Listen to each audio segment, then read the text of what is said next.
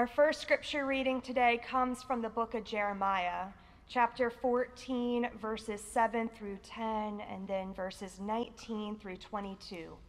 Listen now to God's word that is to us and for us. Although our iniquities testify against us, act, O Lord, for your name's sake. Our rebellions indeed are many, and we have sinned against you. O hope of Israel, its Savior in time of trouble, why should you be like a stranger in the land, like a traveler turning aside for the night? Why should you be like someone confused, like a mighty warrior who cannot give us help? Yet you, O Lord, are in the midst of us, and we are called by your name. Do not forsake us. Thus says the Lord concerning this people, truly they have loved to wander. They have not restrained their feet. Therefore the Lord does not accept them. Now he will remember their iniquity and punish their sins. Have you completely rejected Judah? Does your heart loathe Zion? Why have you struck us down so that there is no healing for us? We look for peace but find no good, for a time of healing, but there is terror instead. We acknowledge our wickedness, O Lord, the iniquity of our ancestors, for we have sinned against you. Do not spurn on us for your name's sake. Do not dishonor your glorious throne. Remember and do not break your covenant with us. Can any idols of the nations bring rain, or can the heavens give showers? Is it not you, O Lord our God? Set our hope on you, for it is you who do all this. The word of the Lord. What a joy it is to have our choristers back with us again this morning, already chanting the Psalms. Not an easy thing to do. Thank you all so much for being with us today. The New Testament lesson from the lectionary comes from the Gospel of Luke, chapter 18, verses 9 through 14. I invite you once again to listen for the Word of God.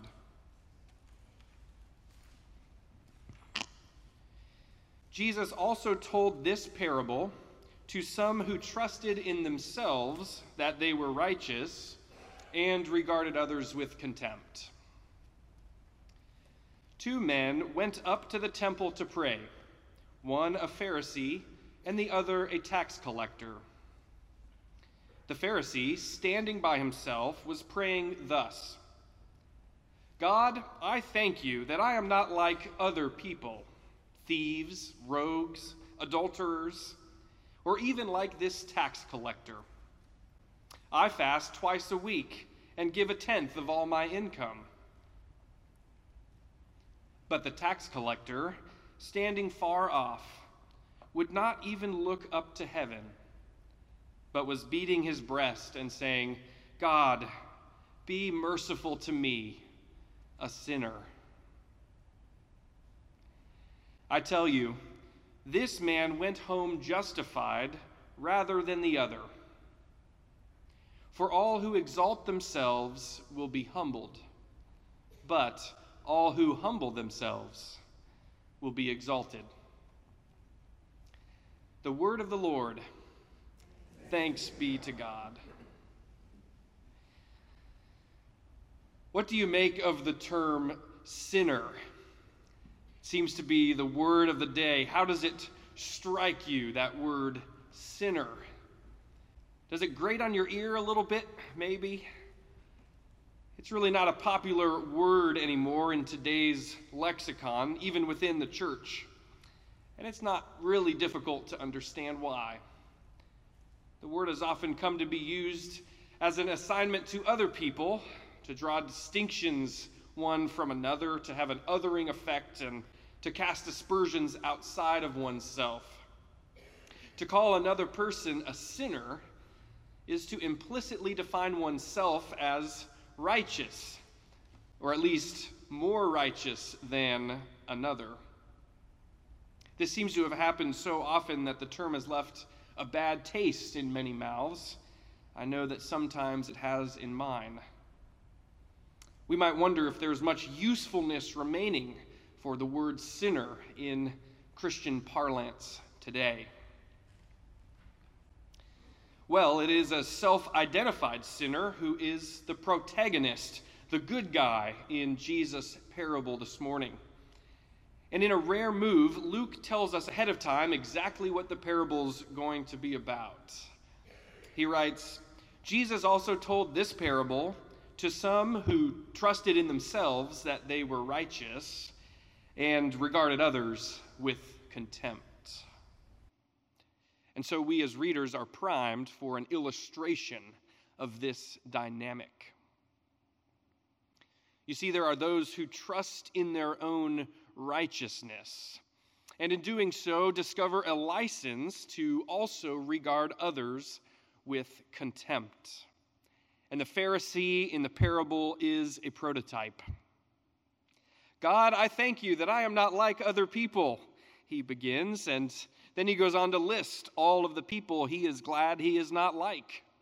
Thieves, rogues, adulterers, and even this tax collector, he says, who, as we will see, is right there praying with him in the temple. He's the guy sitting next to him in the pews. And then the Pharisee presents his righteousness resume to God. I fast twice a week. I give a tenth of everything I get, he says. And you know what? Good for him. I mean, this guy is really trying. After all, the only obligatory fast for everyone laid out in the Torah was one 24-hour fast on the Day of Atonement. And this guy is fasting twice a week for good measure. And the only obligatory tithes were on flocks, grain, wine, and oil. But this guy's tithing a tenth of everything he gets. The Pharisee really is doing a commendable job. He's going above and beyond. He's not just doing better than thieves, rogues, and adulterers. He's doing better than the average good person who is doing their best to do what God requires. But outward religious practice is not always an indication of inward religious piety. In other words, we can act like we are close to God without actually walking humbly with God. We can do lots of good stuff without really getting it. And so it is with this Pharisee, who in the end addresses his prayer to God, but is in effect praying to himself because he trusts in himself. He trusts in his own good works. And so we see that the Pharisee's righteousness is little more than self-righteousness. And that's the thing about righteousness. It's a good and commendable thing, but righteousness is always teetering on the brink of becoming self-righteousness. Because the minute that we begin to trust in our own righteousness, the minute we begin to consider our own goodness over and against that of another, the minute we begin to feel ourselves, if you will, well, then we've toppled over into self-righteousness, and it happens so easily and so quickly sometimes. The problem with this Pharisee is not his righteousness, but his trust in his righteousness. I thank you that I'm not like other people, he begins. And there's lots of ways to pray, but that's not a great way to begin a prayer. Can you hear echoes of this prayer in our culture, in our church? I thank you that I'm not from that part of town. I thank you that I'm not as ignorant as the people supporting that candidate. I thank you that my child doesn't act like that. I thank you that I don't support that cause.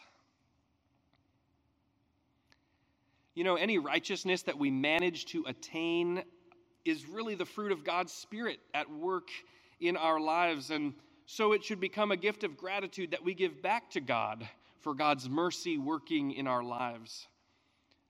But when we start acting like our righteousness is a product of our own superiority, then it becomes a poison.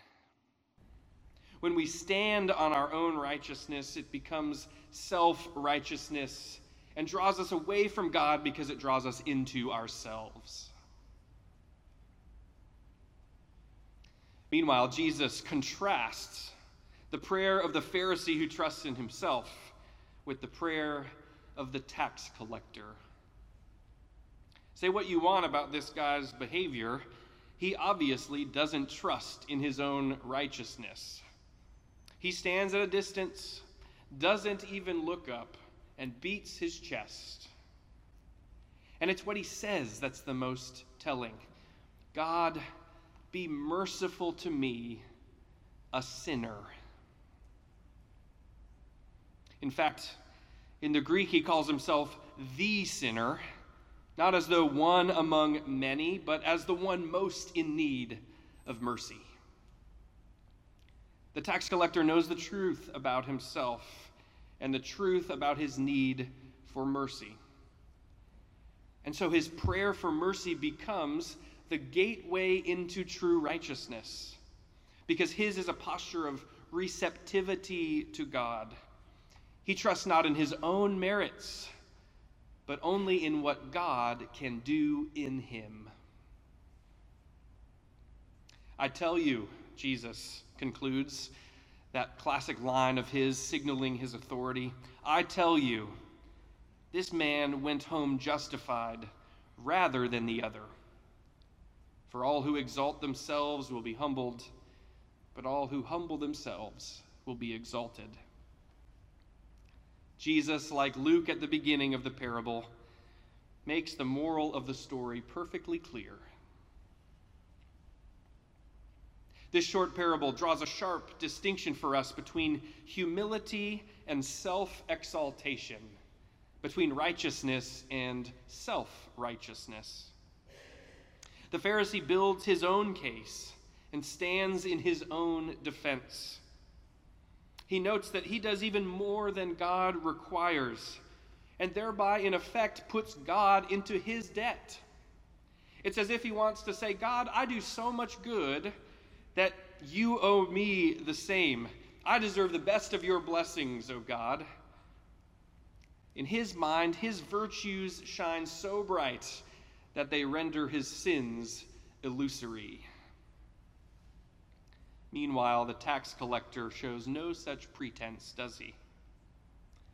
He stands not on his own virtues, but at a distance.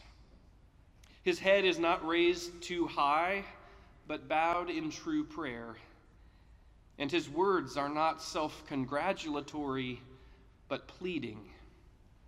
Have mercy on me. Literally, make atonement for me, a sinner. The tax collector isn't looking for faults beyond his own. He isn't assigning the title sinner to anyone beyond himself. He's not interested in everyone else's faults. He's interested in his own need for mercy. And would that all of us who identify as Christian share his inner posture. Now, even if we all agree that it's better not to call other people sinners in order to make ourselves feel better about ourselves, we may still wonder if the title sinner can be an edifying label to apply to ourselves.